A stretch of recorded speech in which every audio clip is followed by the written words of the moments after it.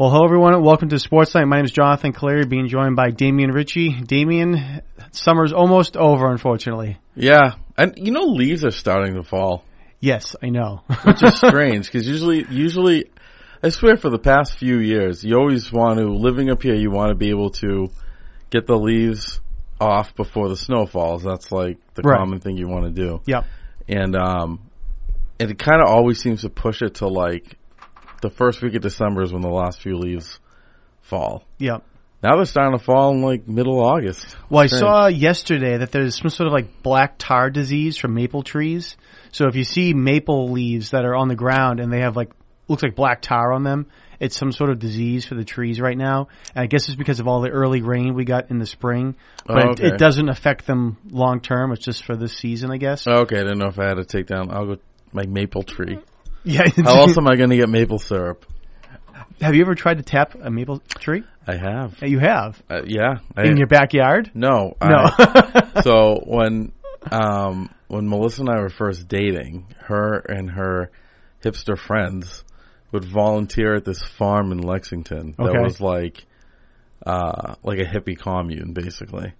And one late fall, she and another friend, and then I went with her.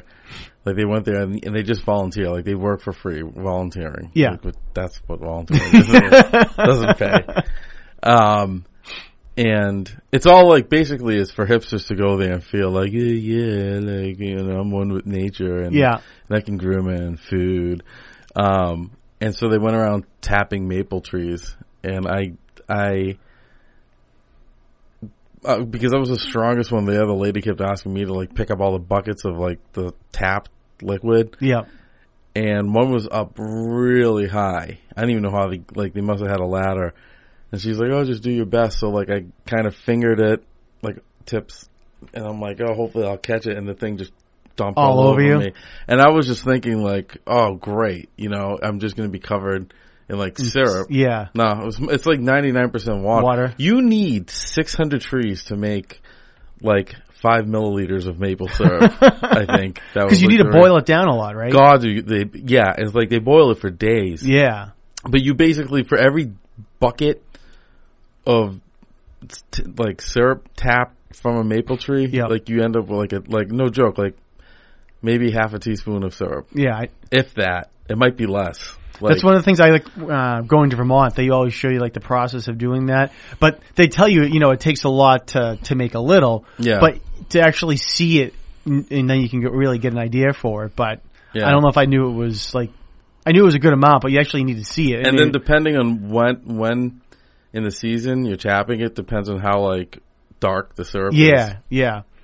I prefer the medium grade one. I can't find a difference in taste. Really? And I consider myself I don't consider myself. People that know me, my wife, consider me a super taster.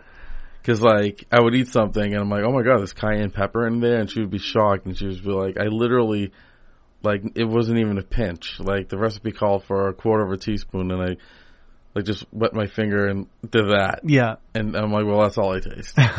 But cayenne pepper, I think, can be overpowering. But you're not a big spicy. I'm not a spicy person, but I can tell if what else do I like? Fennel. Yeah. So I'm like, "There's fennel in here," or you prepare this next to fennel. So I don't know. I could see. I'm with that with cilantro. I'm not a big fan of cilantro. I don't like cilantro at all. I think I think that's another thing that if I make guacamole or salsa, I don't put cilantro in it. Those are the exact two things I can think of. Yeah. If it's in it, I go, "Oh, I can taste the cilantro." And I know my wife is the same thing. She's like, "It's not that bad. I like it. It's not that strong of a taste." No, it's all I can taste is the cilantro. I think herbs and spices were cultivated for people that have no taste buds. Possibly. See, but cilantro's the only thing that really bothers me. Yeah. You could load up basil and thyme and oregano. Those don't bother me. I enjoy having those. A ton of oregano. A lot, yeah. But I put a lot of basil when something. I like basil. Yeah, I do too. Basil. We have 2 huge basil plants. Yeah. That we purchased from BJ's. Actually, we were just walking around. And we came out and we're like, "Oh wow, look at these basil plants! They look really good." And of course, it was these tree-sized basil plants, they were like, $6 or something like that. Yeah. So for a 2-pack. So we got them, and they've survived really well for the past month and a half, or whatever it is. They'll grow back next year too. Oh, see, we always kill them somehow, but maybe we just need to water them more. The secret is not caring about them, and then they'll grow back the next year. That's what I realized when, like, in landscaping the house. The stuff that you try to care about, like, okay, for example, like these hydrangea bushes. We buy like 17 hydrangea bushes a year. Yeah. And all but one survived, like the original one that was always there. Yeah. And we never take care of that one, and it's fine. I think you have to just ignore them and let them. Because I know, like with hydrangeas and other things, once they get like really settled, then you don't have to worry about it. It's almost like a tree. Once a tree's going, you don't have to worry about watering it or whatnot. And I know hydrangeas are like that. But real quick, the maple syrup. I want to get back to that. Yeah. I'm surprised that you can't taste the differences because, and maybe that's one thing we love to do is we always love to taste the samples. Like there's like fancy A and something else A, and then there's like 4 kinds, I think. And the B one is like the real dark one. That's not like the fake maple syrup, but it's kind of almost similar to that. I eat syrup how most people use soy sauce for sushi, or how I guess you're supposed to use. So they give you that little bowl of you dip and you kind of just you're supposed to gently brush it. Yeah. Okay, I do that. Like I cut my waffle, and like I always pour my syrup like on the corner of the plate. It's like overwhelmingly sweet to me. See, if you get like A, it's not super sweet. And is A the best one? Not necessarily the best one. It's just I think it's again when it's been tapped. Yeah. It's the lightest color as well. Well, shouldn't you get the most bang for your buck? Like, shouldn't A be like the sweetest? You're going for sweet. Well, no, I think B is the sweetest actually because of how long it's been cooked. So if you cook it more or boil it more, you get more of the sugars. So then why is A more expensive than B? I don't know. See, that's like. Oh, sometimes it's not, depending where you go. But I know sometimes it is. Yeah. This is 87 octane. This is 350 a gallon. Oh, this is 150 octane. You hit the gas once, it'll take you to Weymouth. That's 50 cents. Right. That's what it seems like. You'd have to talk to the maple syrup monopoly. There must be some kind of. And do you? I don't know if you're again not a big connoisseur of maple syrup, but can you taste the differences between like Vermont and New Hampshire and Maine? Because there is like. Depending on these, there you can taste like a little bit of a difference. Yeah, Vermont has like kind of a hippie feel to it. Yeah, I was gonna say like a pretentious, and New Hampshire's more of a gunpowder feel. It tastes like freedom. Or I was gonna say it tastes like angry. And Maine's is kind of like the laid back, whatever. It has a little southern twang of New England syrup. I prefer, and maybe it's just my bias, but I prefer Maine and Vermont. But I just like going to those states more than New Hampshire as well.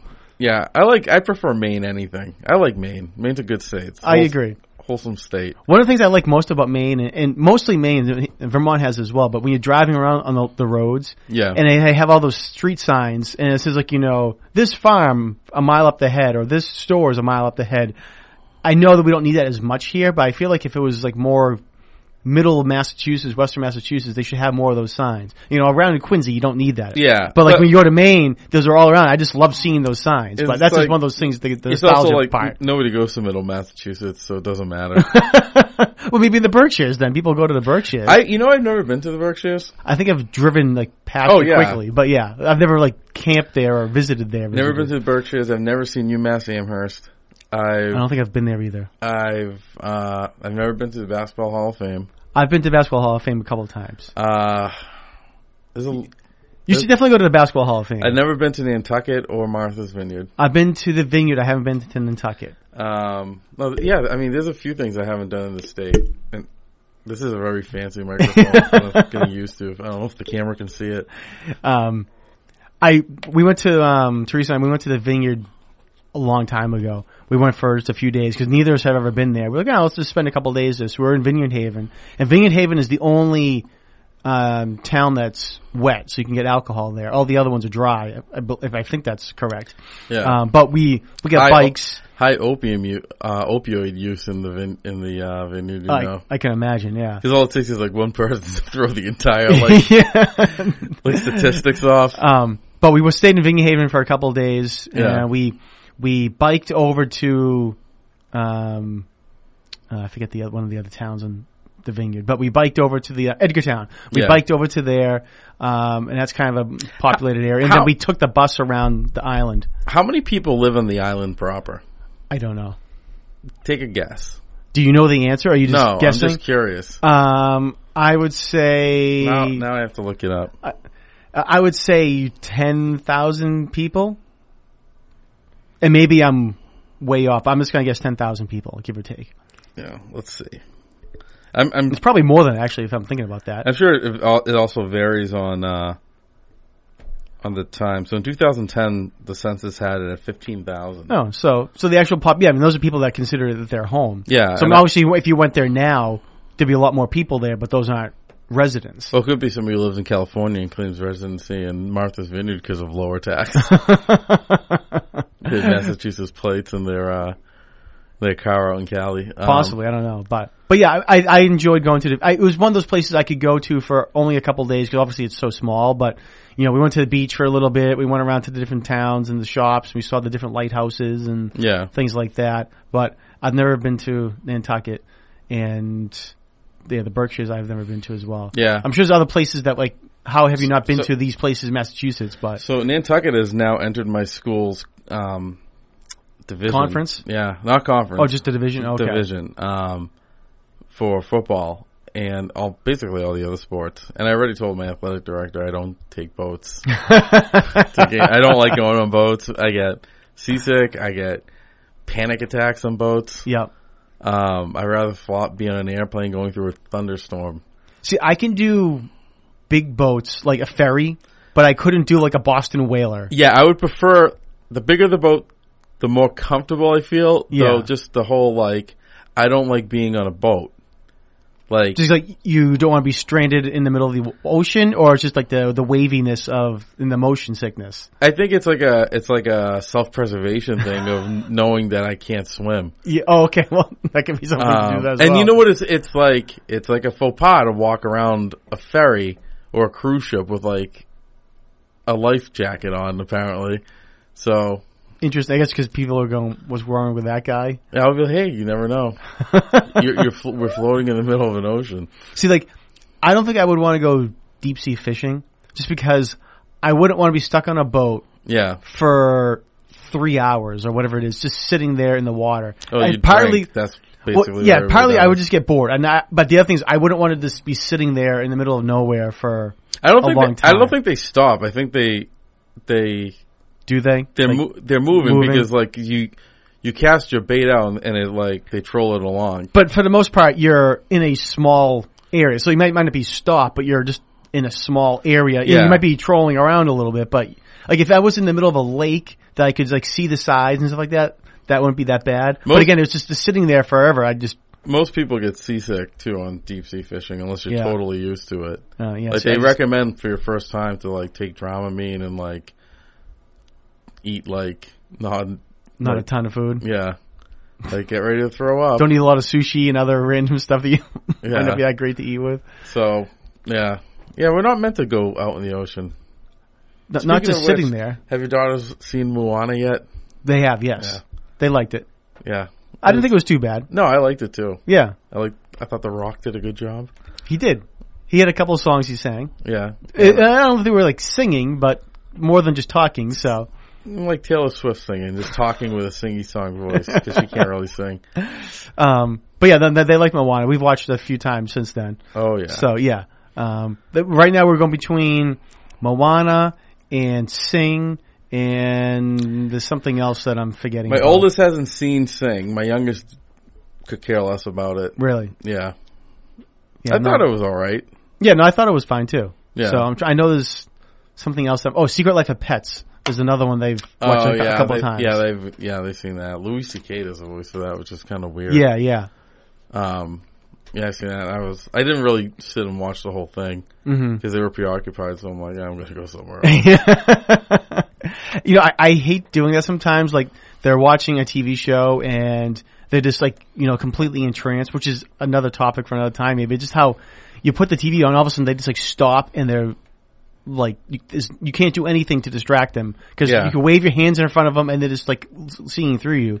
But anyway, so I feel like sometimes I should be sitting there watching it with them, but then all of a sudden like I'm falling asleep or the phone rings or I'm like, oh, I need to go get some yard work done or I need to just clean something or Check whatever your it is. emails or something. I don't know. Some shows I can stomach that they watch. A lot of them, like there's this one show that now that Colette knows how to turn on the TV, go to Netflix Oh, and like find a show. yep. So she found this show on her own, and it's called Mia and Me. Okay, I'm not familiar with that one. it's awful. Is it a cartoon? It's both, which makes it even worse. So it's this girl. Here's the premise. I'm sorry, I have to shut. Oh yeah. Shut up.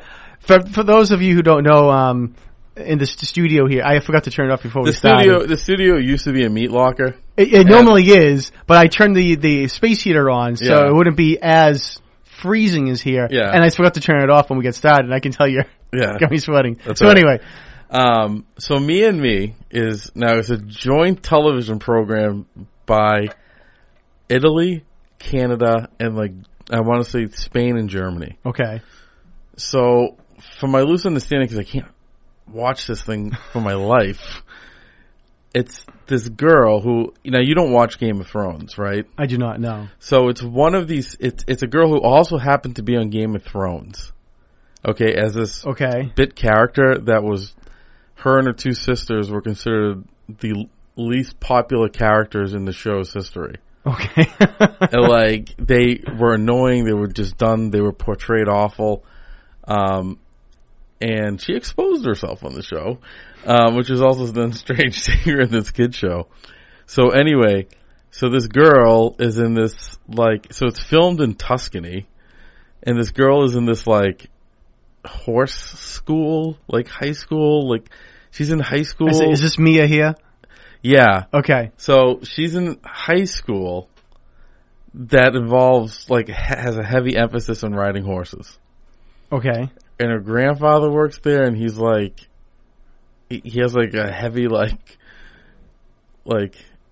Spanish accent, but the old school Iberian Peninsula, with the lisp and the king's tongue, Yeah. Spanish. And then there's a couple totally English speaking kids, which I assume are probably the Canadians. Now she is Italian, the main character, but she doesn't really have she doesn't sound like my family. Hey, what's the matter for you?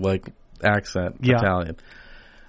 And her parents died because now it's a tragic show, and she has this little watch, and she says, "I am Mia" into the watch, and she goes. Her parents were video game designers, and she goes into this video game world where she's a fairy princess, and they rescue unicorns. Interesting. Yeah. I can't. The show is just. I mean, it's so bad. It's so bad. It's like a car wreck. It's just awful. Yeah, so I just Googled it while you're talking about it. It says, Canadian, German, Italian animated series, and Mia's an awkward 12-year-old who recently arrived at a new boarding school, and she's given a book and a bracelet that are more than they appear to be on the surface. Yeah, It's awful. that doesn't sound interesting to me, but...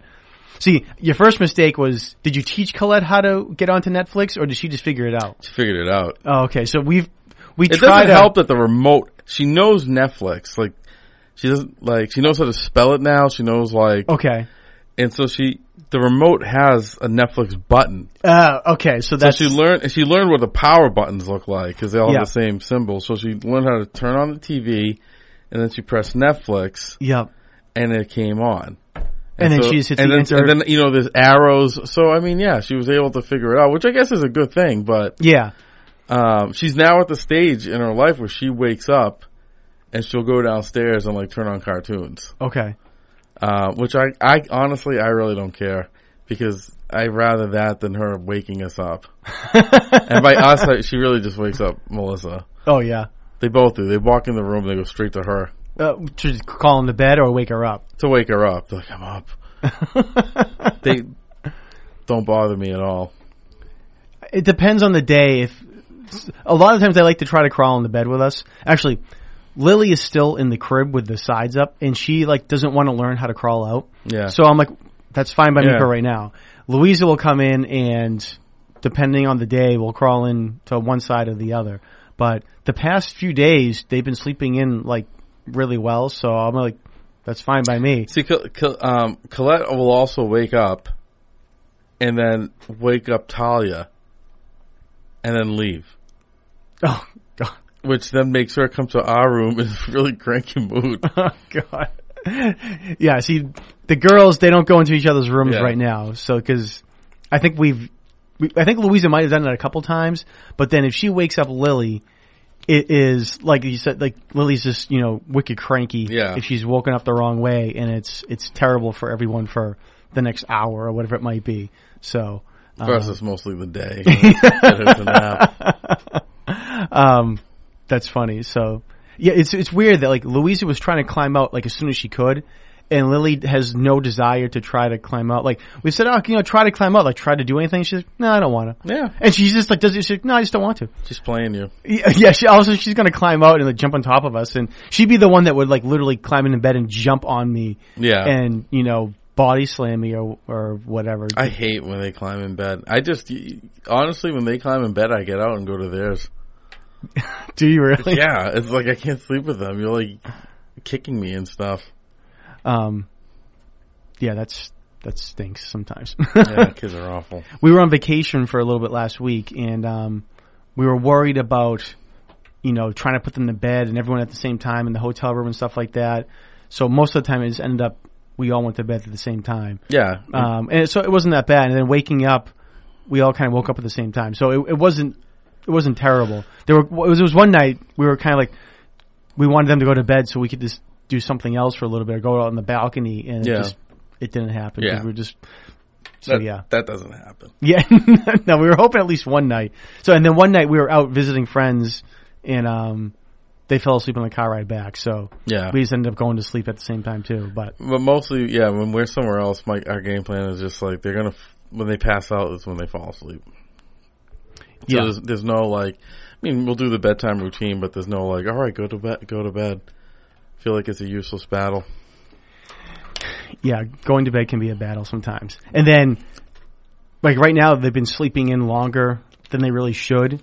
So now we got to try to start getting them into the school routine because it's like, all right, we're going to have to get up early. They can't sleep into 7:30, 8 o'clock for another couple weeks or whatever. You know, a lot of high schools, like there's been a heavy debate about starting high school later in the day. Yes, I've heard about that. Because like technically teenagers perform better like late morning than they do like in the. It is true if you think about it. Like they go to school at the same time kindergartners do. Mm-hmm. Like an 18-year-old and a 5-year-old. So I know they have the same portion for lunch. So, which is also kind of weird. Yeah, I know. Kindergarten starts at for me. It's going to be at 9:10 or 9. Oh, no, maybe it's 9:30. That's a late one. So it's either 9. I don't think it's 9. Maybe it is 9:30. It's either 9:15, 9:30. But then high school starts a little bit earlier. Yeah, it should be the other way around. See, I don't know. I still think because then you have other stuff going on after school that the kindergartens aren't going to have as much stuff going after school as the high school kids would. So then you have high school kids starting baseball, basketball, football practice at 4 instead of 3. They go to bed at 12 anyway. Well, I guess that's who cares? I guess that would be one of the main issues. Yeah. I don't know. Well, I mean, there's going to be schools that do that. Now Boston wants to do an extended school, like lengthen their school day, and they're going to have to figure that out. Right. Well, I can see some schools I having heard that, them but too. I heard people too mentioning like turning sports into extracurriculars. Okay, so as part of the school day? Yeah, which doesn't make sense because in MIAA rules, right? Like your first report card, like is always before the fall sports season ends. Right. And so let's say you bomb, and now you're like off the football team, so then you can't really play football anymore. So then you would have to find a different class? Like, I don't know. It's complicated. Unless you stay on the football team, but not as an actual player, as a manager or scout or something like that. The purpose, I know, but the purpose of you failed off is like you need to spend more time in your academics. Well, yeah, no, that's true, but I mean, but if everyone has a mandatory extracurricular activity after the 3 o'clock Yeah. hour, Then just and whether it's and whether it's art or music or sports or I don't know, whatever, some robotics, something like that. But I don't know. I think it might be interesting to see how they could do that, but I think it might be tough to have an extended school day for everyone. But who knows? I don't know. So. C'est la vie. Yes. So hopefully we're going to be getting a call in a little bit here, so we will have some other topics to discuss. We haven't talked on sports at all yet, which is fine. Everything's okay with that. So actually, when speaking of children, Kyrie Yes. Irving wants out of Cleveland. Honestly, why not? If he wants to get out of there, because he knows LeBron's going to be jumping ship most likely. I don't see LeBron staying. He's a flat earther. Who is? Kyrie Irving. He's like a prominent. Like he thinks that the earth is flat, even though this man has flown like from Cleveland to California for games. Believes that the earth is flat. Just boggles my mind. Apparently, he never bothered to look out the window. Well, no, but you could still see that. Technically, you could see that it's flat. I mean, because if you're flying, it looks like you're just going in a straight line. True, but basic mathematics is higher up you go. Okay, let's say you draw a line from point A to point B. Okay. Yeah. Triangulation. Okay, let's say here's the flat Earth, and here's you've already lost half of the NBA. Okay. Triangle offense. You've already lost half the NBA. Especially now, the triangle offense, to talk to the Knicks, didn't work that well. I was unaware that he was a flat earth guy, but I guess technically if you don't go into space, you don't know for sure. No, you can, there's like about 6 laws of physics that you can prove that it's round, but like I said, the higher up you go means the further you can see, and the fact that you can go up really high in a plane, but you can't see like Mount Everest. Yeah. Means that it's curved out of your sight and thus it's not flat. Yeah, but then you could say, even though things are flat, if you're so far away, you still won't be able to see it. Yeah, but you could say that, but like I said, simple mathematics, if you make a triangle, you should be like, here's a field of vision. I'm just trying to give you the other side of the argument. Here's a field of vision. Maybe a flat earther should call in. Most of them at this point now are just people that join them to troll them. But yeah, no, it's the earth isn't flat. I'm indifferent. Whether it's flat or not, it doesn't really matter. The flattest place on earth is what, like the Utah, where they test all those fast, like, rocket cars. I'll say it's out in the desert out there somewhere, isn't it? Yeah, it's like a solid flat area or something. What do you think about, speaking of long flat areas, of Elon Musk digging his tunnels for the Hyperloop? Hyperloop? Is that what it's called? Oh, is he really like going through with that? Yeah, I think they're trying to dig some tunnels out there to test it. Maybe not tunnels out there, but I think they've connected the tubes to try to test it out there. So like the high-speed train thing? Yeah, essentially, yeah. So you're going into the vacuum, and then that's why it would, go so fast. Hey, it's the future, man. And I have no problem with that. The thing is, I won't be the first passenger. Yeah. Because, you're going what? How fast are you going like an Amtrak, like on the Acela? Like, first of all, I hate all the Acela, like it accelerates. That thing maybe goes 60. I thought it was faster than. Oh, maybe it's not. I don't think it punches like 200 miles an hour, like down to like DC. But either way, those things going like 60, 80 miles an hour. There's an accident. There's like 90%, casualties is going to happen. Yeah. You're going like 800 miles an hour, man. That's like guaranteed. Like you're not having there's nothing to bury when they. So yes, they're saying that. Just googling it real quick. A 350-mile route from L.A. to San Francisco, following Interstate 5 corridor. It could go at approximately 600 miles per hour, an average of 600 miles per hour, with a top speed of 760 miles per hour.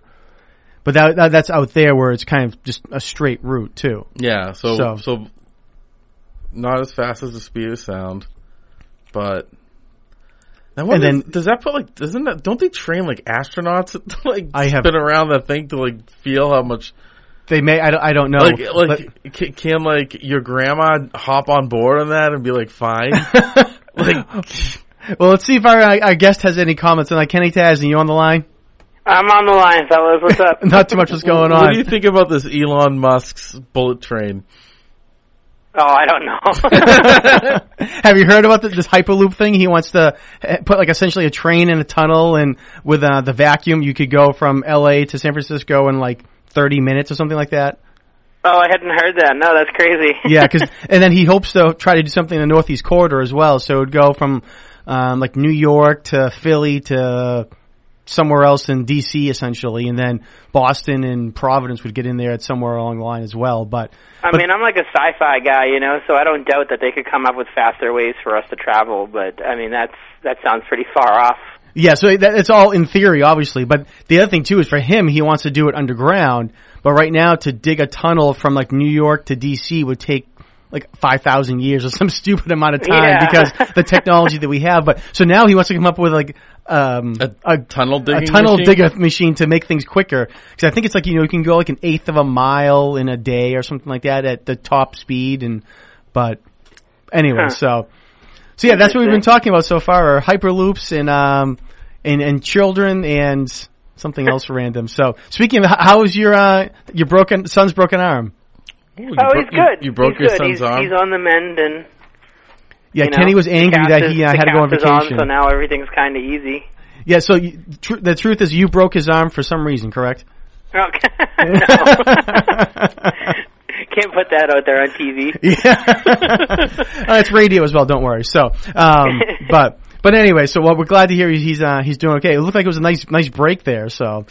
Yeah, I mean, it was, like when I got to him, his arm was a little bit crooked, so it was a bad break.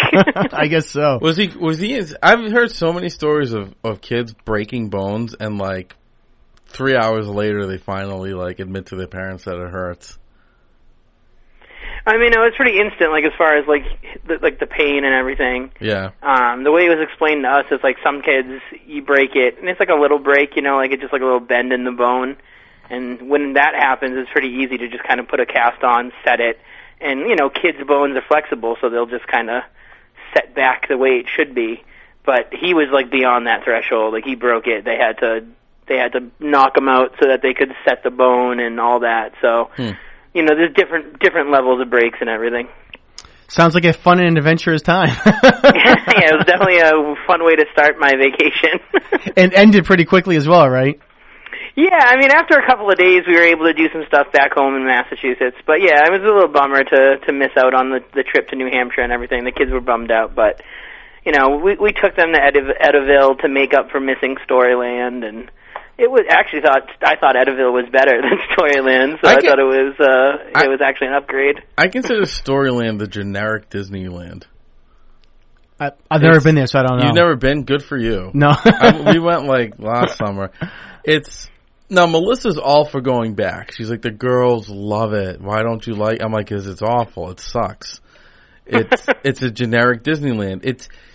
All it takes is one corporate person from Disney just checking it out and then going, oh, here comes I'm shut down immediately. This is like all copyright infringement. Like, don't you think they've already done that though? I mean, I'm pretty sure Disneyland's world is on the outlook for ripoffs. Well, yeah. Apparently, then somebody's looking out for Storyland. It's a complete. I mean, my beef with Storyland is that since I went when I was a kid, and from what I understand, it hasn't really been upgraded. They haven't done much to the park, but the prices have gone up. So it's kind of like, I don't know. It's natural with inflation. We were going because we were going to be in New Hampshire and the kids would love it, but it's not like I was going to be too impressed with the place. They've added some like rides that weren't there when we were kids. Yeah. And they added like a splash park and like a water. No, they've added a lot actually. Have they? Okay. That's good to know. But the core like real crappy Storyland, actual exhibits, because that's the thing. It's Storyland, so this is Little Miss Muffet's house and all. Like those crappy ones made of like plaster from like the 60s. Yeah, those are still there. Interesting. Now, Kenny, I saw that you went to the Roger Williams Zoo. Is that correct? We did. That's another thing we did last week. Yeah. Phenomenal. So good zoo. I'll say I was there with my family like 2 or 3 days before you went, and we had a really good time. We liked it a lot. So, and it looks like they're doing some construction there as well. So that looks like going to be kind of an interesting thing when that's completed too. So did you guys enjoy it there? Ooh, for the dinosaurs. Yeah, I'd never been to that zoo, so it was actually I was impressed. I liked it. The only zoo that we've been to, other than like outside of Massachusetts, is the Franklin Park Zoo, which is nothing to get too excited about. So we were happy to find a good zoo and check it out. John, have you been to the Southwick Zoo? I have not. I've heard about it, but I haven't been there. So I heard very good things about the Southwick Zoo. People say it's the best zoo in New England. Interesting. Yeah. Now, I think, in my opinion, I like the Roger Williams Zoo. I like it's set up nice, Yeah. But I like the zoo in Maine. The York's Wild Kingdom? Yeah, because Yep. it has large predators, and most zoos don't have that. Yeah. Because it's awful to keep large predators inside small enclosures, but I don't care. I like seeing tigers and lions and like polar bear. Like that's what I want to see. Yeah. Yeah, that was my favorite part of going to Disney, was that you did the Animal Kingdom and they had the big safari, and it was really open for the animals to be able to move around. It was definitely different than any other zoo I'd been to. Yeah, and Roger Williams doesn't have like they have like a snow leopard, which is like their largest predator. Which we couldn't really see when we were there because it was like sleeping, hiding. Yeah, exactly. So yeah, it's like nocturnal. Well, I know the girls like seeing the elephants and giraffes, and they just like giraffes. Yeah. To begin with, so we saw the giraffes, so that was kind of cool. Did you do the face paint? No, we did not do that. That was one thing we didn't want to do. My wife and I did not want to do, so we did not do that on purpose. Yeah, we got suckered into that. I was kind of spoiling them last week because of the whole broken arm thing. Yeah, no, I can understand that. we just didn't want to have to deal with face paint for one time. The other thing that the girls really liked was the flamingos. And a couple of them, animals, but yeah. one of them, actually two of them, they were just how they were sleeping on one foot and completely tucked in a ball and stuff like that. So both of the girls really got a kick out of the flamingos. So yeah, the coolest animal I thought that I saw was they had a red panda. Oh yeah. And it was like up on the very top shelf of like the enclosure. Yep. So you walk up this hill, and as you get to the top, it was just kind of like hanging out right there, and you got a real good look at it. Yep. Yeah. No, I know. I think the girls, Louisa liked the red panda because she kept on saying red panda for whatever reason. She wasn't just singing Panda. That song that was a hit last summer. No, I'm unaware of that one. Oh. No. If anything, it would have been the book Panda Bear. What do you see? I see whatever it is. You know that book? No. Oh, okay. Never mind then. So, well, anyway, Patriots season, Kenny, is just about underway. I don't count preseason; it's just all practice. So, your thoughts on the Patriots practice preseason and things of that nature so far early on here? Man, 19 everyone's kind of bored by the Patriots this offseason just because they're so good. Yeah. There's not too many storylines to get excited about because everywhere you look is just kind of all set. So, what do you think about the dynamic between Gilmore and Butler? Because I don't know if there's a little friendly rivalry going back and forth there. They each think they're a top cornerback, and one's being paid, the other wants to get paid. Do you think that's going to be a dynamic that's good, bad, or indifferent? I think we probably have one of the best cornerback duos in the league, as long as they show up and it shakes out the way it should on paper. Yep. I've heard that in camp the defense has looked amazing, especially the D-backs. You don't get a good look at that in the preseason games because they don't play anybody. But right. I love the guys that we have. I'm excited about Gilmore. I love Butler. I hope he does get paid. I hope he stays here for a few more years. He's the prime of his career. But, I'm a huge fan of Devin McCourty at safety, and I'm excited to see him back there with Gilmore in front of him. And I'm a little bit worried about, the nickel corner. I usually give rookies and young players at least 3 years before I really start to judge them. But Cyrus Jones, I'm ready to bail on him. I've been defending him the last year or so, and he looked like garbage in that preseason game. And that seemed to be one of the unanimous things that people were talking about was how bad Jones has looked, and obviously it's compounded with how poorly he played last year. Or it's not to say he played poorly; it was the big plays that he played so poorly on. Yeah, like I think last year it was really premature for people to be bashing him and saying he was a bust because he's a rookie player and. You got to let a second round pick kind of play out, but to see no progress from then to now, and knowing that he came from Alabama, so he should be like a top tier prospect. You know what I mean? Like kind of ready to go, I would think. Right. And he looks like garbage out there. He's a total liability. And I think the big thing too is, like I was mentioning, is all those bad plays or mistakes just happen in big key situations where they were highlighted more. If it was the first game and it was 35-0, people are like, oh well, whatever. But they were in key situations in close games, and luckily it didn't come back to bite them too terribly. But they had him playing safety against the Jaguars, which the Jaguars, I mean, you say that name in NFL, they are like the quintessential great offense. But I mean, he was playing out of position. Like, would you be mad at, Dante Hightower if he didn't do a good job at the end?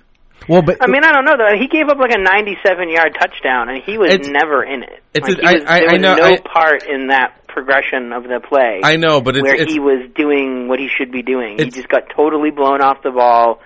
He out of position. He couldn't look for the ball because he didn't know where the ball was. It just who gives up a 97-yard play like that? Well, see that I mean, my only defense. I agree. I don't think the Patriots can draft a secondary to save their life. I mean, no, they can't. You know me. But in his defense, it is people think like it's linemen, second like linebackers and secondary, and like all three of those groups are amongst themselves are interchangeable.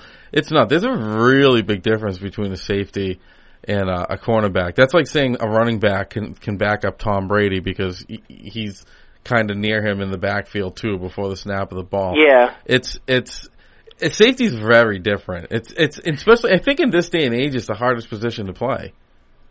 Well, yeah, I mean you're the quarterback back in the backfield.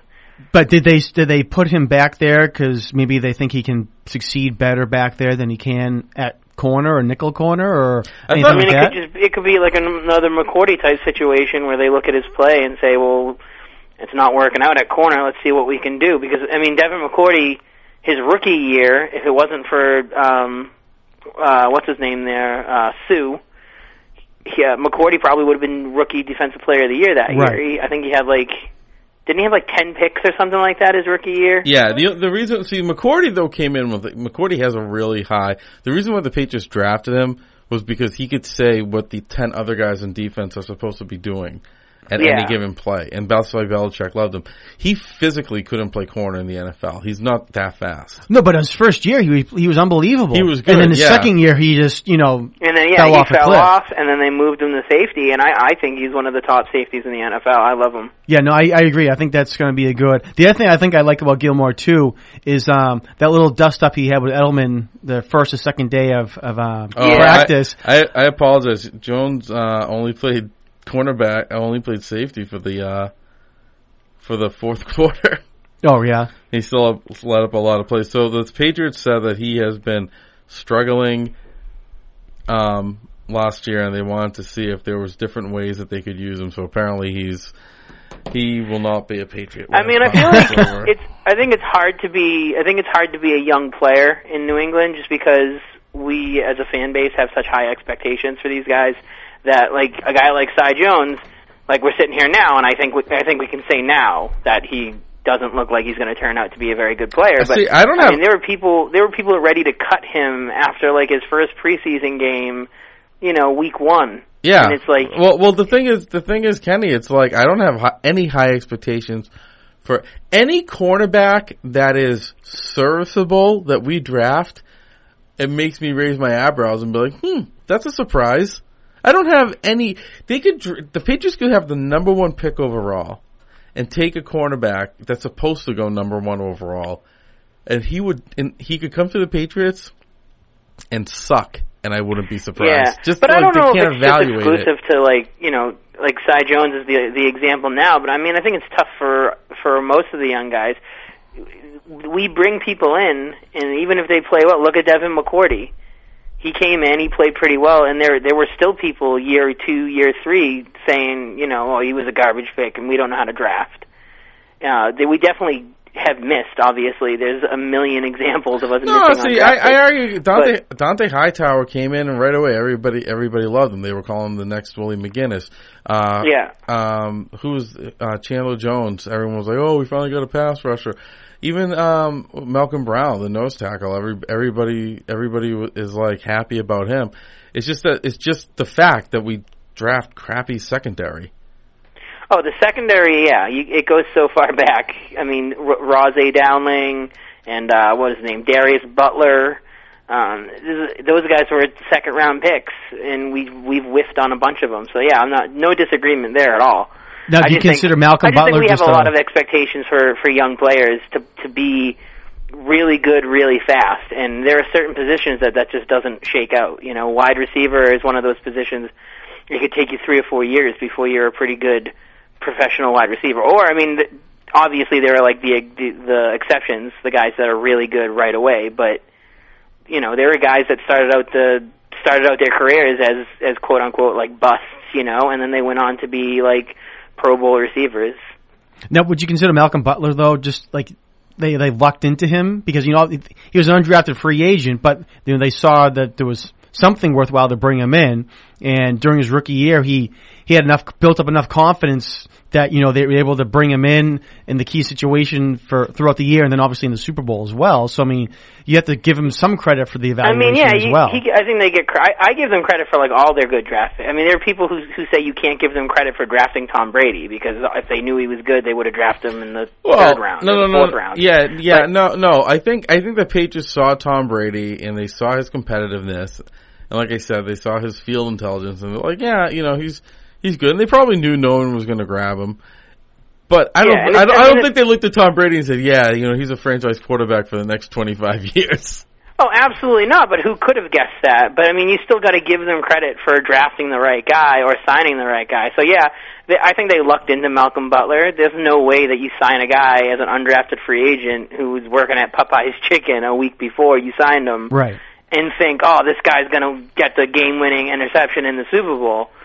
But, lucked into him or not, they recognized his talent, they brought him in, they gave him a shot. I mean, I think that's one of my favorite things about this coaching staff is that they bring guys in who you wouldn't think are going to get a legitimate shot, like the Rob Ninkoviches of the world. And they get it. They get their shot, and it's a legitimate shot. If you show up to work and you do a good job and you outplay the guy in front of you, Bill Belichick will give you a starting position on this squad. That's one of my favorite parts about Bill Belichick as a coach is that he's for real when he says, like, it's an open competition. Right. So guys like Malcolm Butler, we might have lucked into him, but he saw the skill, he gave him the chance, and now we think he's probably, if it wasn't for his size, if he was a little bit taller, he'd probably be considered one of the best cornerbacks. Not to knock Ninkovich because I thought he was a good player, but in my opinion, I think he retired because he couldn't do it without steroids. Yeah, I've heard that too. You don't think it had anything to do with concussions? Is that he probably just couldn't keep up without the steroids. If it had to do with concussions, he wouldn't go to training camp and then spend a few days in training camp and go, oh boy, I shouldn't get any more concussions. No, he was suspended 4 games last year. Yeah, I mean, to be honest, him retiring is one of the only real talking points that we have, to be honest, because it does leave a hole. Like, who's going to fill the other slot on defensive end? Because we lost, what's his name, Sheard. We lost Long. Nink retired. So, I mean, we have Flowers and then a whole bunch of just young players that we don't have any clue if they're going to shake out. Yeah, we'll see. I'm not too worried about that. Interesting. I guess I was naive. No, I didn't say naive. Just maybe had the wool of my eyes about it was all just steroids. But I guess that makes sense, or whatever he was taking. I just think that he was like, they're definitely going to test me in the beginning of the season. Because once you get tested positive, they test you a lot. So he was like, all right, as long as I make it past this date, okay, I can do it. Then I'll juice up again a little bit. I'll jump on a half cycle just to keep myself for the season. He probably came in clean and was like, damn, I really can't. It happens. I don't have power anymore when I play softball. I don't know where it went. But suddenly I'm in a league, an older men's league, in fences that I should be hitting line drives over, and no, I hit the fence. Mm-hmm. Well, I think it's unfair to say that, it's like all steroids. The guy, I think it's like the Barry Bonds argument. Like, no, steroids. He was a good hitter before he started taking steroids. Yeah, no, exactly. I think on a certain level, Ninkovich was probably a pretty good player. But yeah, at 33, he probably came in and was like, "Yeah, I can't do it without." Exactly. Steroids won't make you a better football player or baseball player or volleyball player. Might make you a really good volleyball player. If you still need skill and talent, like it'll make you stronger and it'll give you better endurance. And the recovery is the other thing, too. Rob Ninkovich's defining characteristic wasn't how strong he was off the ball. It was that he knew everyone's job. He knew how to get everyone in the right position, and he could outwork people. So I mean, thanks to the steroids. Yeah, I mean, I'm sure the roids played a part. I'm sure coming in at 33 and maybe feeling like he couldn't do it anymore, or he didn't want to play if he couldn't play at that level. I'm sure that played a part in it. But it's like you said, the steroids might make you a little bit better and a little bit stronger, but it's obviously not everything. Well, it'll be interesting to see what happens because, I mean, like you said, he was a key player on that. Maybe he wasn't the voice and the knowledge and where people should be going. It might be more of a factor than the actual physicality. I think he's going to be. He didn't always get to the quarterback, but he was, around the quarterback a lot. He was around the ball a lot. I think he's going to be on the sidelines as a coach or like an assistant. Is he? For the rest of the season? Yeah. Well, I could see that with him. I usually think that's kind of like just kind of like a fan dream, like Kevin Falk retires and everyone. He's going to be the running backs coach. No, he's not, dude. But a guy like Ninkovich, I could see doing it. Yeah, no, he really is. Though. He has already. He's like an assistant to the DN coach already. Is he? I didn't know he was. Like you'll see him on the sidelines in games. Yeah. So I mean, like you just said, or Kenny just said, Vrabel. And he said too, he's like, I'm too young to not work. Right. So so they were like, are you gonna, and he said like the only two choices I could see myself doing is getting into coaching or going into like some kind of broadcast journalism.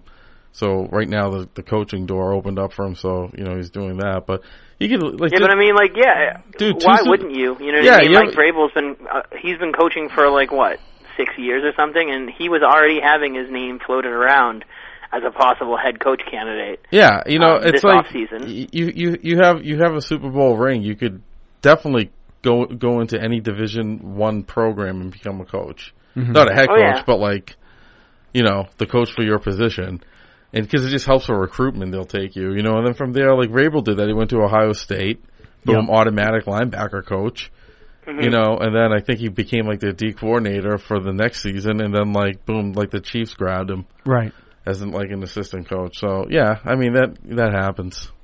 Well, it'll be interesting. Kenny, any other thoughts on offense? I mean, obviously forgetting about Brady, but how do you think the wide receiver core is going to be, especially the use of Cooks on the offense? What do you think about them or him? I mean, I'm excited. I'm very excited to see Brandon Cooks play and see how that works out. I honestly think that Brandon Cooks is going to open things up for Julian Edelman so much that I'm almost more excited to see what Edelman can do with Cooks on the outside. Because if you notice last year, Edelman caught like I think he caught like 99 balls or something like that last year. So he was catching the ball a lot, but he wasn't getting a lot of yards after catch. He was getting tackled right away. Right. And I think Cooks on the outside and a healthy Gronkowski, I think he's going to be getting a little bit more. You're going to see a bit more exciting plays out of him, too. So I'm excited to see what Cooks does to the entire wide receiving core because I think it opens everything up. Do you think Brady's going to be looking for him down the field a lot more than he did with Hogan last year, or the same? Or? I think we're going to see, honestly, I think it's going to be so much more than that. I think obviously the exciting play that you think of when we bring in a guy like Cooks is like, oh man, he's going to be going deep like Randy Moss. But like Cooks can do so much. He's fast, but he's small, so I think he's going to be good in tight spaces. The Saints didn't hand him the ball a lot. Like they didn't do a lot of like running plays to the wide receiver the way that we do in New England, and I think that's going to be one fun way that we use him differently than they used him in New Orleans. I think we're going to get the ball in his hands and see what he can do, like we do with Edelman, like we even did with Aaron Hernandez a few years back. We used to run the ball with him and catch people off guard. Yep. So I'm just really excited to see what he can do all around. But yeah, I mean, I think obviously he's going to bring the deep ball. Now, I was listening to the ESPN Fantasy Football podcast the other day. One of the things they were talking about with Cooks is that when he was in New Orleans, he always seemed to have, outstanding games playing on the turf. But then when he was away, the production always dipped down. So do you think that he's a great turf player, or indoor, I should say indoor in the dome, a great dome player, and then outside it's going to be a little bit different? And then the second part of that is he has never played a game in weather that's under 55 degrees. So do you think, obviously there's going to be a lot more of that playing in New England, Buffalo, and New York. So do you think either of those factors are going to be a huge factor, not at all, or just yet to be seen?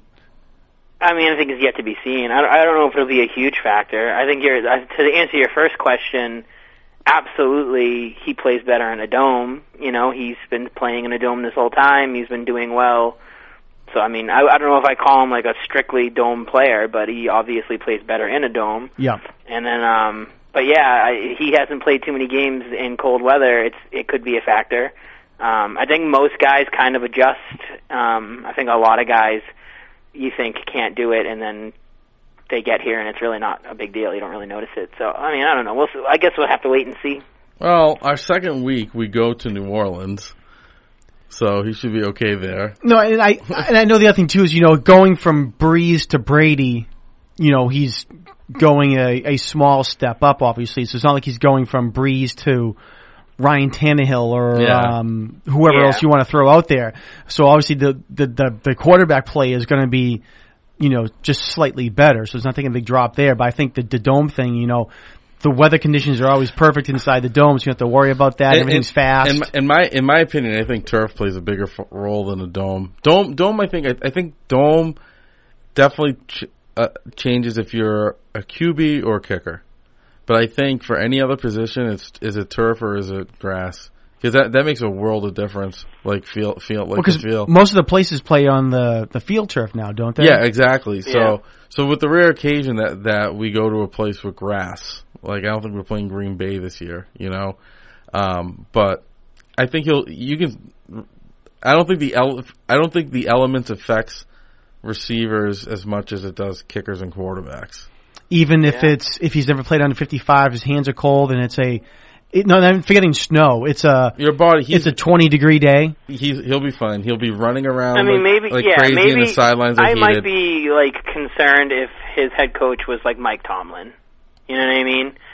I have just complete faith in Bill Belichick to get a guy like that ready. I mean, he's never done it, so it's obviously going to catch him off guard or whatever the first time he plays in a really cold game up here. Right. But I mean, I have a feeling they're going to have him prepared and ready to go.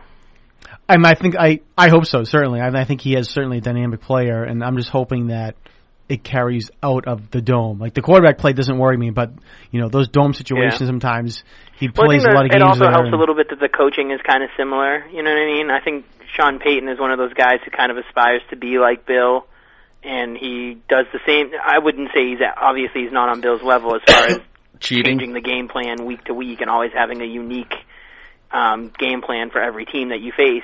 I wouldn't say Peyton's exactly on that level, but he does stuff like that. I think he's a good game planner. So he's certainly one of the better coaches in the league. It's a slight step up for quarterback, and it's a step up for coach. So, I mean, I would hope that it would carry over onto the field. I think the big thing with Cook, right, is what he really does is you're going to have to pick between him and Gronkowski now with the safeties. Yeah. Right. That's ultimately what Cook does is force you to pick your poison.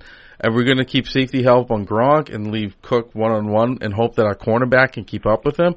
That may be the case. I don't know who we're playing like. Is Cook's always going to draw the number one cornerback? He better. Well, I guess I would imagine. Well, so, I just don't know. I mean, unless I you mean- say we're going to give the number 2 and safety help to him, and then He's put gonna- the number 1 on he's gonna- Edelman or something like that. Because the guy with the quick hips is going to have to cover the slot guys. The guys with the quick feet are going to have to cover Cook, or he'll smoke the guy with quick hips. Yeah. And so many of our guys could be classified as slot guys too. I think that's another part of it. Is who do you really? If you've only got one cornerback with quick hips, or you know what I mean, that you can put on a shifty guy like Edelman, what do you do when they start using Edelman like that, and Cooks like that, and Amendola like that? I think Malcolm Mitchell can work the inside. You saw that in the Super Bowl. He caught fire in that Super Bowl like crazy. So I have high expectations for Malcolm Mitchell too. Well, the thing too is now if let's say you do. So let's say you're running a nickel, okay? They got 2 safeties out there, so you go find a safe one will keep an eye on Gronk, one will keep an eye on Cook, and more than likely what Belichick will do is then a really like not their best cornerback is going to have to cover Hogan downfield. Mm-hmm. Everybody forgets about him. He was a deep field threat last year. You know, we won a Super Bowl with Hulk Hogan. So no, I mean that's going to be one of the big things to look for is how often are people just going to forget about some of our guys. We've got so many weapons. And our offense is like when people are saying like in the league are saying 21-0 is because if on paper pending injuries our offense is really hard to cover. So let's say we do Cook, Gronkowski, and Hogan. Okay. Now you're going to have. I mean, Gronk is the biggest question mark on offense, I think. Yeah. Now is he going to play 5 games? Is he going to play 6 games? Is he going to play 11 games? He's not going to play 16 games. If they're all healthy and you throw just those 3 guys out there, and let's say you do a spread. Let's say you have Dion Lewis now goes out into like the slot, and Amendola or White. Like I mean, there's a lot of guys now. If you're going to cover deep. You leave slot guys to get a lot of yards after catch open to get easy. So it's our offense is very dangerous and it can adjust to each team. So and I like our offensive line to keep Brady upright. I think they did a good job last year. They were young and they're going to be better this year. I think all around the offense is pretty good to go. My thing is I just hope Brady just doesn't become 40. Just drop the cliff during the season. And I mean I've seen that happen. I've lived long enough now to see like my athletes go through like age and stink. I mean, he's just been so healthy though, you know what I mean?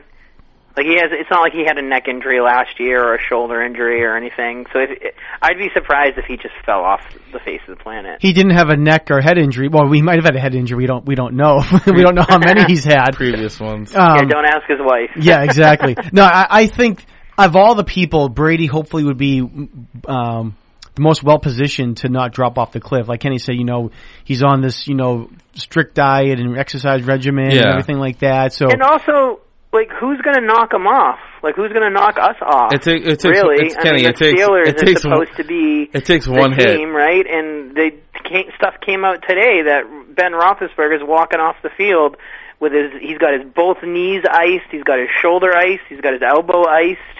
I mean, he looks like he's 40. He looks like he's about. Oh yeah, and don't think Brady doesn't do that either. He just does it behind closed doors. And Roethlisberger has taken a lot more hits than Brady has because he's out in the pocket more. He plays differently. So, but I mean, Damian said it could take one hit, and all of a sudden we're relying on Garoppolo, who I am not sold on anything for Garoppolo. They should have taken the 2 first-round picks if they could have gotten it last year. Because I mean, I just think people are like, oh, he has all this fundamentals. He looks so great. Like he has played like 4 quarters of football, and that's all we've seen in him. 5. Yeah, I mean, 5 quarters, whatever it is. In those first 2 games last year, but that's not enough for me to confidently say he's the guy. I just, and I'm not Bill Belichick. I'm not the guy who's evaluating everything for these players, but I just don't see how Garoppolo is the next guy to come up and be the franchise quarterback. I mean, everyone thought Matt Castle was going to be a great guy, and maybe he would have been if he had stayed in New England. I mean, he won us, 11 games that year, and maybe Garoppolo would have done great last year if he had played all 4 games and hadn't gotten hurt, but I just don't see how everyone is throwing all the eggs in the Garoppolo basket without seeing more than 5 quarters of football from him. Yeah, no, but I think when they practice, they must see something in him that they're like, yeah, I mean, look, when Tom Brady was here, remember who was everybody thought it was supposed to be? Drew Bledsoe, Michael Bishop, and Tom Brady. You know, and wasn't Damian Hurd was on that team too. Yeah, Damon Heward, yeah. So Heward, yeah. So they were like, no, this Tom guy is pretty good. Well, yeah, no, but I mean, he obviously outworked everybody, Yeah. and to get out to that backup position. And Zolak was actually saying that he had said back in 2001 that, you know, Brady was looking better and throwing better than Bledsoe was in that training camp in the early season. That was the last training camp I went to was that year. Yeah. And I distinctly remember I went down with my uncle to go watch them, and I distinctly remember the quarterbacks moving aside, and doing their own drills, and they put a trash barrel about like 30 yards, or 40 yards away from where they were, and all the quarterbacks were there, and it was like a big bin full of footballs, and they were just all trying to throw the football into it directly. Bledsoe, of course, going like 10 yards past it every time consistently. Almost felt like taping a Ben Coates jersey to it to see if that would help. And Brady was the only guy that kept either hitting the barrel or getting it right in there. Mm-hmm. I mean, he's a very accurate passer. Garoppolo might be an extremely accurate passer. What they like about him is that he gets rid of the ball quick, and if that's the Patriots' offense. You don't give the defense time to react. That's fine. I just still think that, again, and maybe I am wrong, and Belichick knows that Garoppolo is the next guy, but I just think to give up, and if there was 2 first-round picks, if it was just one, I can see, you know what, fine, we'll move on. But if Cleveland was willing to give up 2 first-round picks, or, you know, the first pick and then the first pick in the second round, or whatever it was, I just don't see how you can turn that down. Look at it this way, I think right? if he got an offer for 2 first-round picks, he probably would have taken it. But what's a first-round pick? Blake Bortles is going to be out of the NFL when his contract's up. You know, but we weren't going to be drafting a quarterback, and we were going to be the other thing too is we've had success drafting some quarterbacks. Castle was pretty good. Garoppolo's pretty good. Still, we don't know about Brissett. I mean, people think he's going to be decent if he gets a chance, but we weren't going to be probably taking that first pick. We were going to take that first pick, and we were going to trade it down for a mid first and another first. Yeah. So all of a sudden we have. I mean, I wish we had found a way to deal him. I'm not losing sleep over the fact that we still have him. I think it's great that we still have a good backup, because Brissett, I mean, I don't know if Brissett's going to make the team. You know what I mean? I think he's going to be on the team. So here's my personal theory, okay, is that if we go 21-0 and win the Super Bowl. How are we going to go 21-0, by the way? We're going to play an extra games in Europe? No, wait. 19-0. 19. So we go 19-0, okay, and we win the Super Bowl, all right? Tom Brady is not going to be in a New England Patriot the year after. Either retirement or trading? I don't think he'll retire. I think there's like maybe a 30% chance that he'll just say, you know what, I know I didn't break Manning's passing yards, but I am an undefeated quarterback. I have more Super Bowl rings than any other quarterback. I'm cool. I'm cool with that. I'm gonna walk away on the top of my game. Okay. Or he might go out to San Francisco and play a couple seasons out there. I've always thought that he would maybe end his career in San Francisco, and it's funny. I was listening to the Zolak show earlier this week, and they tackled this, and he got so heated, and he started to make the case why a professional athlete wouldn't do that. And after listening to him, I totally buy it. Well, it's not if it's not his choice. His whole point was basically grow up. You know what I mean? He's not going to finish his career in New England where he spent his entire career because he wasn't born here and he wasn't raised here. That's crazy. Well, no. Why would he leave here to go to a shit situation in San Francisco? Hey, thanks for that edit, by the way, Kenny. I think the point is, what if... whatever. Sorry about that. But no, the point is, what if he's cut or released? Yeah, it's not his choice. If he says, look, I need 6,000 more yards to break Peyton's record, which is a crappy record to go after because in the rate that the NFL is going, in 20 years someone's going to break that. But if he wants to leave on the top of everything, most everything, right, he's going to have to. Even though Drew Brees is, I think, still ahead of him in touchdowns, and he's still playing. If he wants to leave on the top of everything and says, you know what, by the time I'm 43, Brees should be gone, and I should break Peyton's passing yards. And the Patriots say, Tom, look, you are 41 years old. You are 41 years old, man. I'm sorry, but like, yeah, you might have a couple more good seasons left, but here's the thing. How long are you going to play? You're not going to be around for 10 more years, so we're not going to invest in you for 10 more years. I feel like you have to see a dip in his play, though, before they have that conversation. It doesn't. If he plays this year the way he played last year and wins another Super Bowl and there's no decline in sight, I don't see the Krafts or Belichick going to him and being like, hey, we got to find a way to get rid of you. No. But Kenny, why would you draft linemen, for example, that will do a blocking scheme for a specific type of quarterback play if that quarterback isn't? Tom said, I want to play 5 more years, okay? So hypothetically speaking, he wins a Super Bowl next year.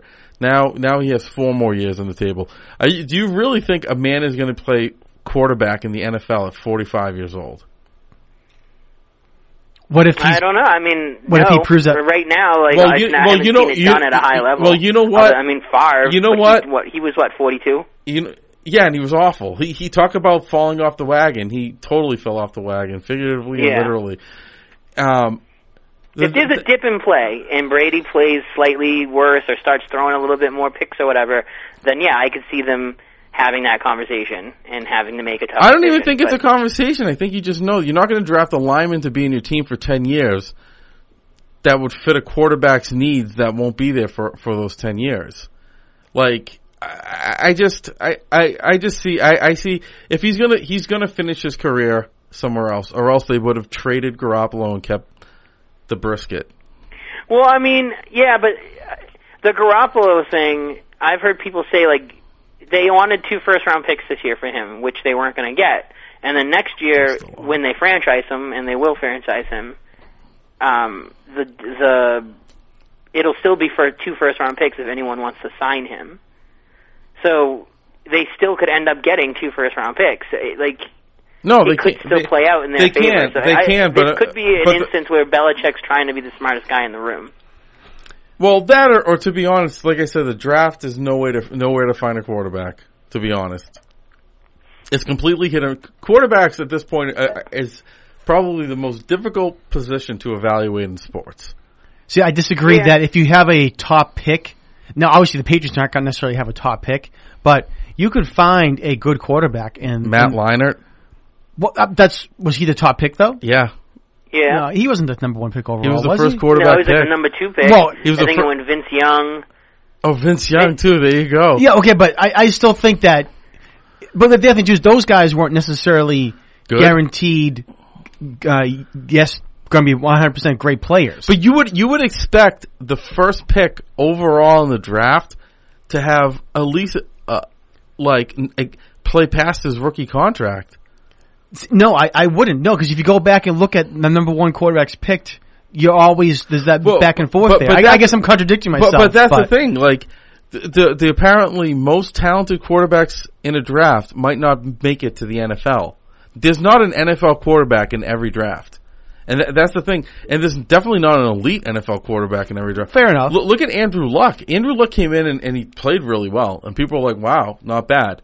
Okay? He stinks. Yeah, he stinks, dude. Andrew Luck is one of those guys that I constantly point out is just overrated. People wanted to crown him extremely overrated. I still think the book's not finished on him. No, it's not. I think he plays ball like Brett Favre, and I don't mean that in a good way. I mean, he throws off his back foot all the time. He's like Eli. He throws into double coverage all the time. Yeah. If you look at all the tipped plays that should be intercepted but don't get intercepted, he throws like 20-something picks a year. He doesn't throw good balls. He doesn't make good decisions. I just think he's totally overrated. Well, I don't have anything else to say about that. Alex Smith. I hear what Damien's saying. Like, I mean, how many guys got drafted the year that is it David Carr? Is he the one? Derek Carr in Oakland right now? Yeah. Yeah, sorry, I'm confusing the brothers. Derek Carr was a second-round pick, right?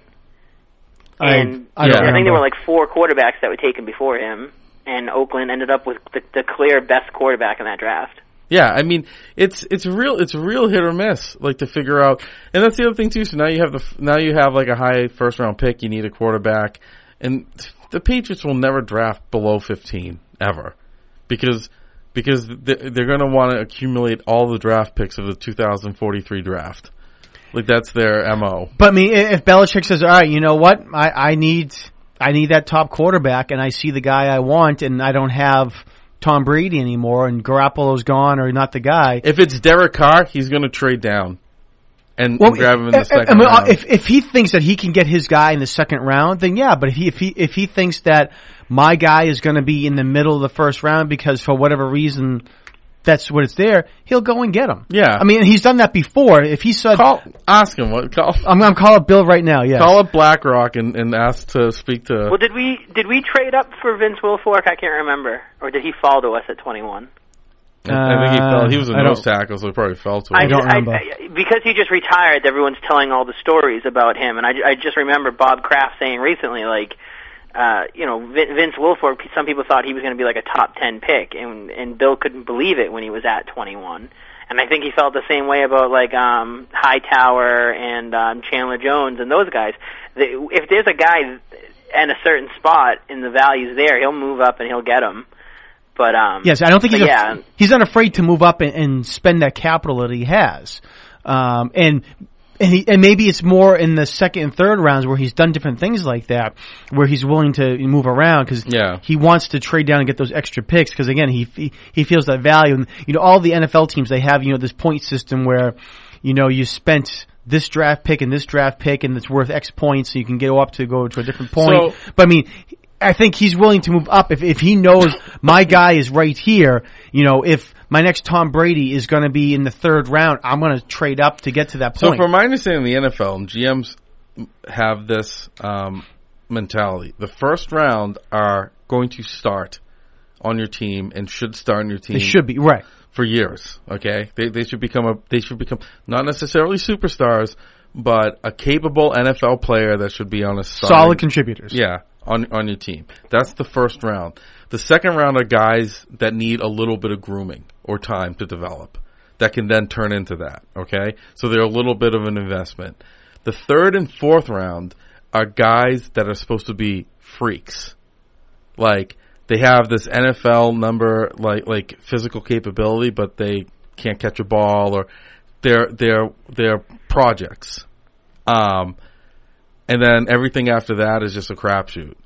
Belichick loves like third, fourth round guys. Right. And because he feels that he could turn, like, what's his face, that linebacker that went to Cleveland, that he could take these freaks and turn them into what the first round pick is. Mm-hmm. Because he's that confident in himself. Well, I mean, Gronkowski was a third round pick, wasn't he? Well, Gronk was a second round pick. Oh, Hernandez was the third round pick, right? Yeah, well, Hernandez. Well, no, I know, but I'm just looking at, you think about the talent, and I know there are other reasons why Hernandez dropped down to the third round as well.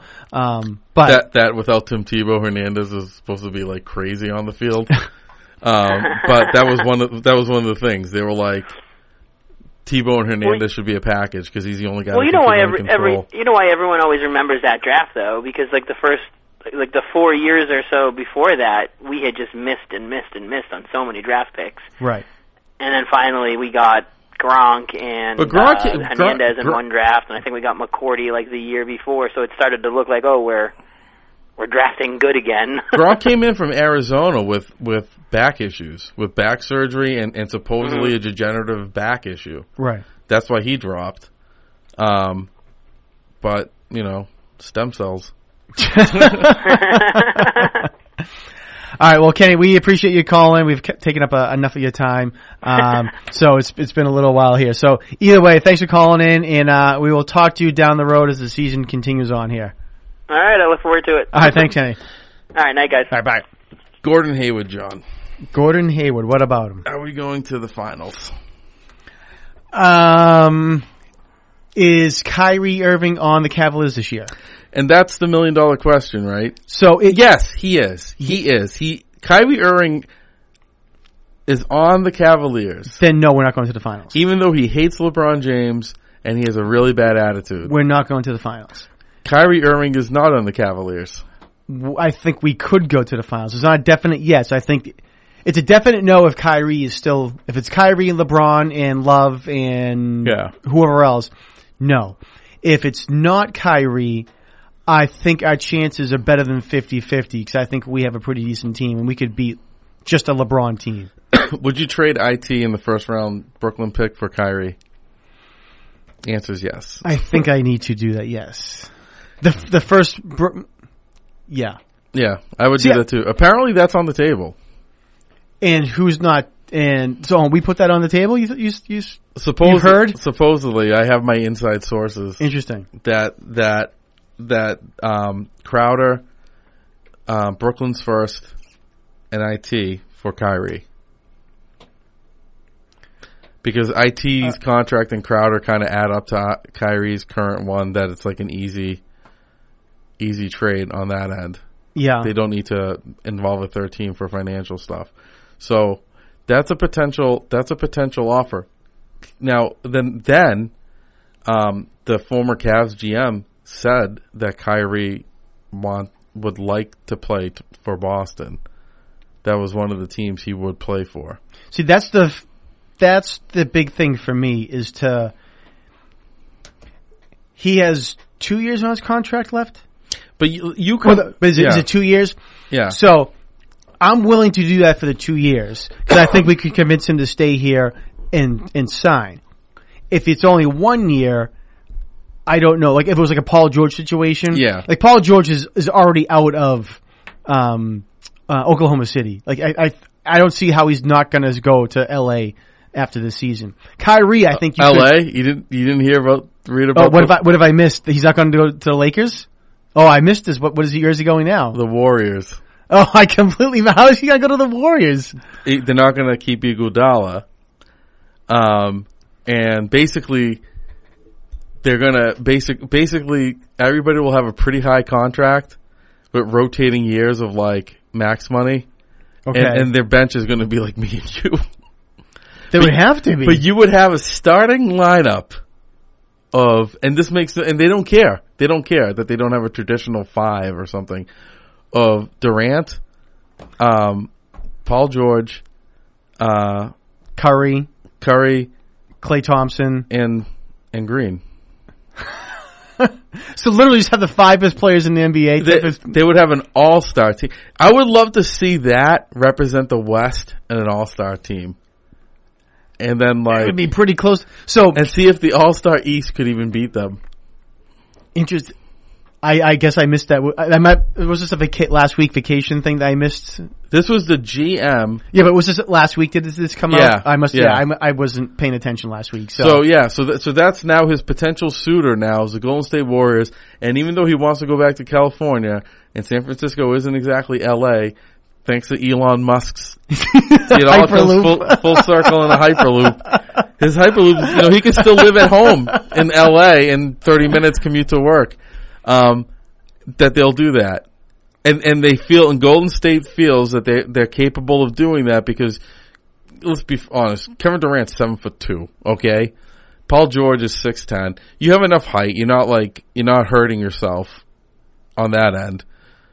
I mean, geez, you could even have guys take turns on who's covering the center to give them a night off.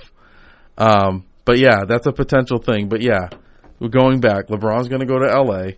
Kyrie might leave. If Kyrie comes here and we have Kyrie, Klay Thompson.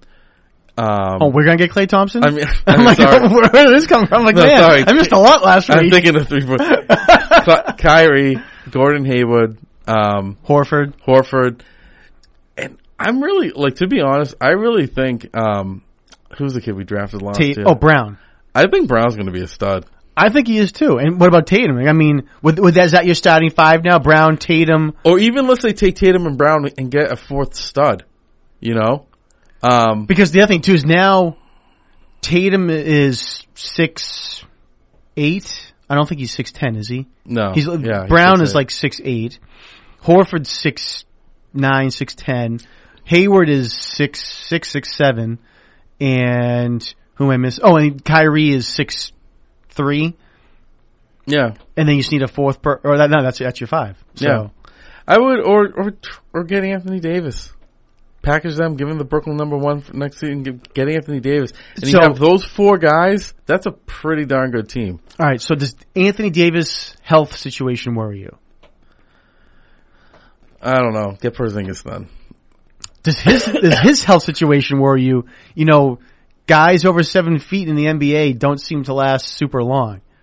No, because even look at Durant. I mean, he's had his problems too. Every guy. The only stud that hasn't had some kind of injury is LeBron so far.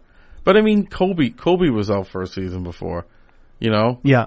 But Kobe wasn't 7'1".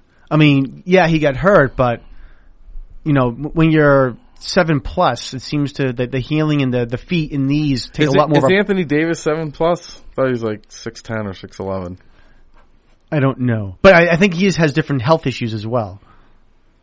I don't know. I mean, you gotta break a few eggs to make an omelet, John. All right, so and I want an omelet. So I just texted Seth McLaughlin, our NBA insider, and I said, Kyrie for IT, Crowder, and a Brooklyn first. He said, yes for Kyrie, as long as Jalen and Tatum aren't involved. Anyway, I'll see you later. And I also asked him, Paul George is in Golden State, yes or no? He said no. He and LeBron are LA bound 100%. Well, Paul George said differently. Interesting. His people are saying differently. His people are saying the concept, and look, it's kind of convenient too, right? Look, Paul George is saying if I go to Golden State, and the people from Golden State are saying we don't have to play 82 games a year anymore if this is our team, and we'll win the championship. Yeah. If we do this for the next 3-4 years, we're competitors, more than likely winners for 3-4 years, and we're not beating the crap out of our bodies anymore. This came out, and a couple days after that, the NBA came out with the resting the starters rule that they're going to enforce. Right. So I just think it's a little.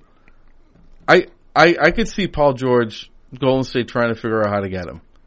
But remember the NBA. Well, that was under Stern. Remember when the Lakers tried to trade for Chris Paul? Yeah, and the NBA vetoed it. Yeah. I could see them doing that at some point with the Warriors, but I don't know, man. That would be interesting to see. I mean, at that point, it'll just be super teams, and everything else is garbage. It's kind of like the European soccer leagues. Would George have to go in a sign and trade, or would it?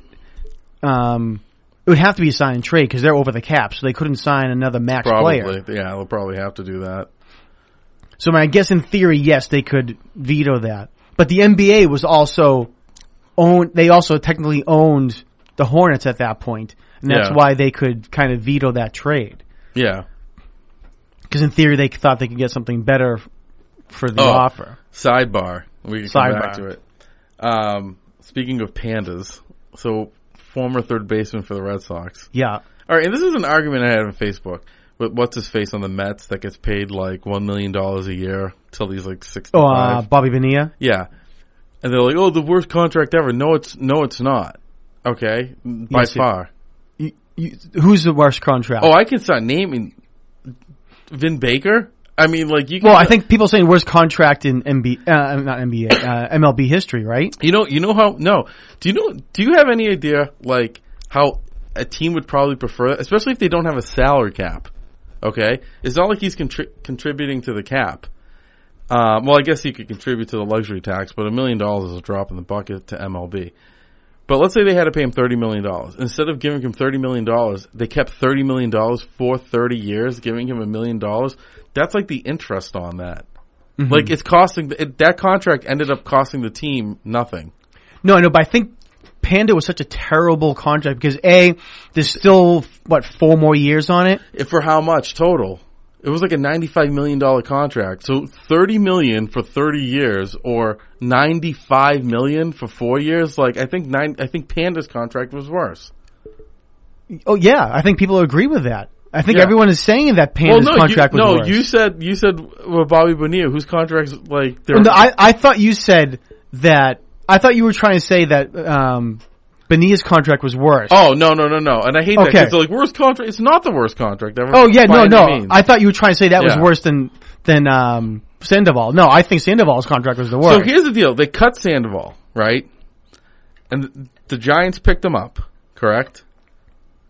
I believe so, but it was after the time when they didn't have to worry about paying him any money. So how does that work? So the Red Sox continue to pay him, and now he can get a second contract from the Giants? I think so, yeah. Because they designated him for assignment, and since he has the proper amount of time in MLB, he doesn't have to do that. And then basically their Sox just have to like eat the contract and tear it up, and then... Now, does that contract come off our books, like for luxury tax? I don't know. Because I don't think it does, but I don't know. If it doesn't, why designate him for assignment? Because they just don't want him on the active roster. The active roster spot's more important to them than the money. Because if he's on the active roster, then they can't bring up somebody else to take his spot to play. They can't just put him in like single A? No, because he'd still be on the active roster. So that's why if he designate him for assignment or a full out release, he's no longer on the active roster. Okay. So I thought that until your contract's over, if you get picked up by another team, now you either lose your previous contract or you're still under contract by the Red Sox. But I guess not. No. I think if they had waived him and someone had picked him up in that certain day period, then they would have picked up the contract. But they either waived him and or designated for assignment, or basically just said, we don't want you, period, go away. Yeah. And then everyone was just, well, we're not going to pick him up. We're just going to wait till everything's over. And then he basically becomes a complete free agent. Yeah. Now, is he on the Giants roster now? Or like, I honestly, I don't know. How much is he weighing nowadays? I have not been up to date on my Pablo Sandoval statistics since he has been released. But there we go. Worst contract. You're paying a guy to play baseball for another team. Way worse than Bobby Bonilla, right? Oh, yeah, no, definitely, yeah, because it's a lot of money for the next few... I thought it was like $20-something million a year for the next however many years. I'll have to look it up. If it's 50 cents, it's ridiculous. Well, yeah, I mean, I understand that, but... I mean, the reason like the Kyle Crawford contract wasn't terrible is because the Dodgers traded him. Yeah, the Dodgers ate. I don't know if it was all of it or most of it, but I think it was all of it. So it's like, well, whatever. It's not on our books anymore, so it's not a bad contract. Is he still playing for the Dodgers? I have no clue. I'm just trying to look up Pablo's contract here. I wonder how much money John Henry. Like, how much revenue he gets from television. Because that's why he signed Sandoval in the first place. That's why he signed Crawford in the first place. The TV numbers dropped, so he went out and tried to get the superstars that are available. Yeah. And they stunk here. And to try to generate that TV revenue again. All right, so Pablo was making 17 this year. It would have been 18 next year, 18 and 19, and then $5 million in 20. So it wasn't as much as I thought it was. So still more than $30 million for both. Yeah, no. So it must have been closer to what you said with. But yeah, so I'm just trying. Josh Hamilton did a $125 million contract with the Angels that they're still paying, but he's been out of the league since 2015. Did he fall off the wagon? Like, I think that was definitely a big part of it. Yeah. Yeah. Sandoval did a 5-year, $95 million contract. Yeah. So I thought it was more than that, but what a waste. I mean, how could you give a guy $95 million without having any weight stipulations, nothing? And they could have signed Josh Donaldson that year as well. They could have gone for him instead, but they went for him. You know what they could have done even before? They could have just kept Adrian Beltre for a while. They should have done that for a while ago. The guy just hit the guy has over 3,000 hits now. Yeah, no, they definitely should have done that. They designated him for assignment, and they still owe him $49 million in guaranteed salary. Yeah, see, way worse than Bonilla. I think when they designate people for assignment, it should be at least that season, the rest of that season, before a team can pick you up. Well, wallow in it, get it even more out of shape. The Bonilla contract, by the way, I think that was how he wanted it, though. Yeah, like he wanted it, and I mean, anyone could say, "I want that, I want it," and I don't know how it would affect the books. Like you might say, "Okay, it's $30 million for 1 year, but it's going to be paid out over a 30-year window." Yeah. So just how it affects the books or something like that. Yeah. It benefits both sides. He gets a steady payment. The Mets, throw that $30 million in with God knows how much money they have in their bank account. The interest alone pays his $1 million. You're assuming they're doing that, though.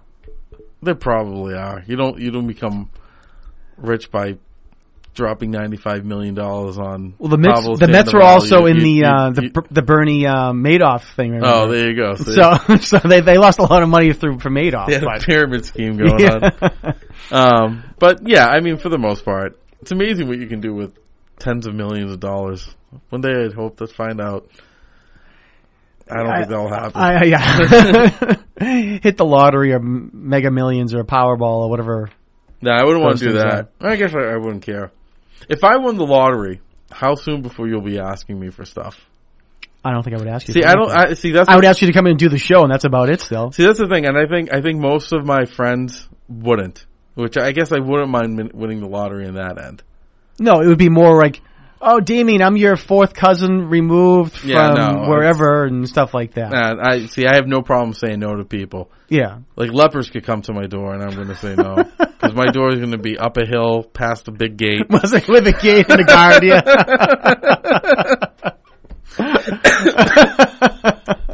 So, yeah, no, I wouldn't do that. And I would.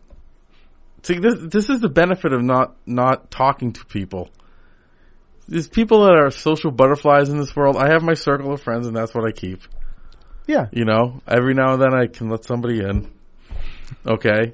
And now you're right back out. Yeah. But if the second I win the lottery and you say, give me something, I go, boom. Right. I mean, you know what would probably happen would be like, if we're out somewhere, like Seth would make me pay for him. And that's fine. He's a veteran. I'll use that as an excuse. I'll write it off as a charitable donation. But I think for the most part, most people won't be hounding me for money. That, and I'm not going to, like, people are stupid with it. Like, ooh, I won $30 million. I'm going to go buy a $25 million house. Right. Do you know how much property taxes on that, like, upkeep? No. Like, I will buy a nicer house. Well, yeah, but I think that's the thing. You say, all right, say you win $30 million. Yeah. Well, half of that's going to taxes right away, or even more than half of that. So, say you win 30, so now you're down to 15 just to make it easy. Yeah. Okay. So that first year you're paying $15 million in taxes, and that's just right off the top. Yeah. Then someone will go, I'm going to go buy a $5 million house, and I'm going to just pay the $5 million.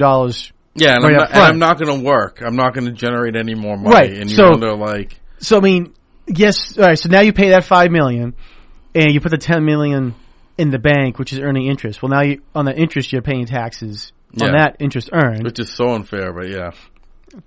So be Not to get political, folks, but it's unfair.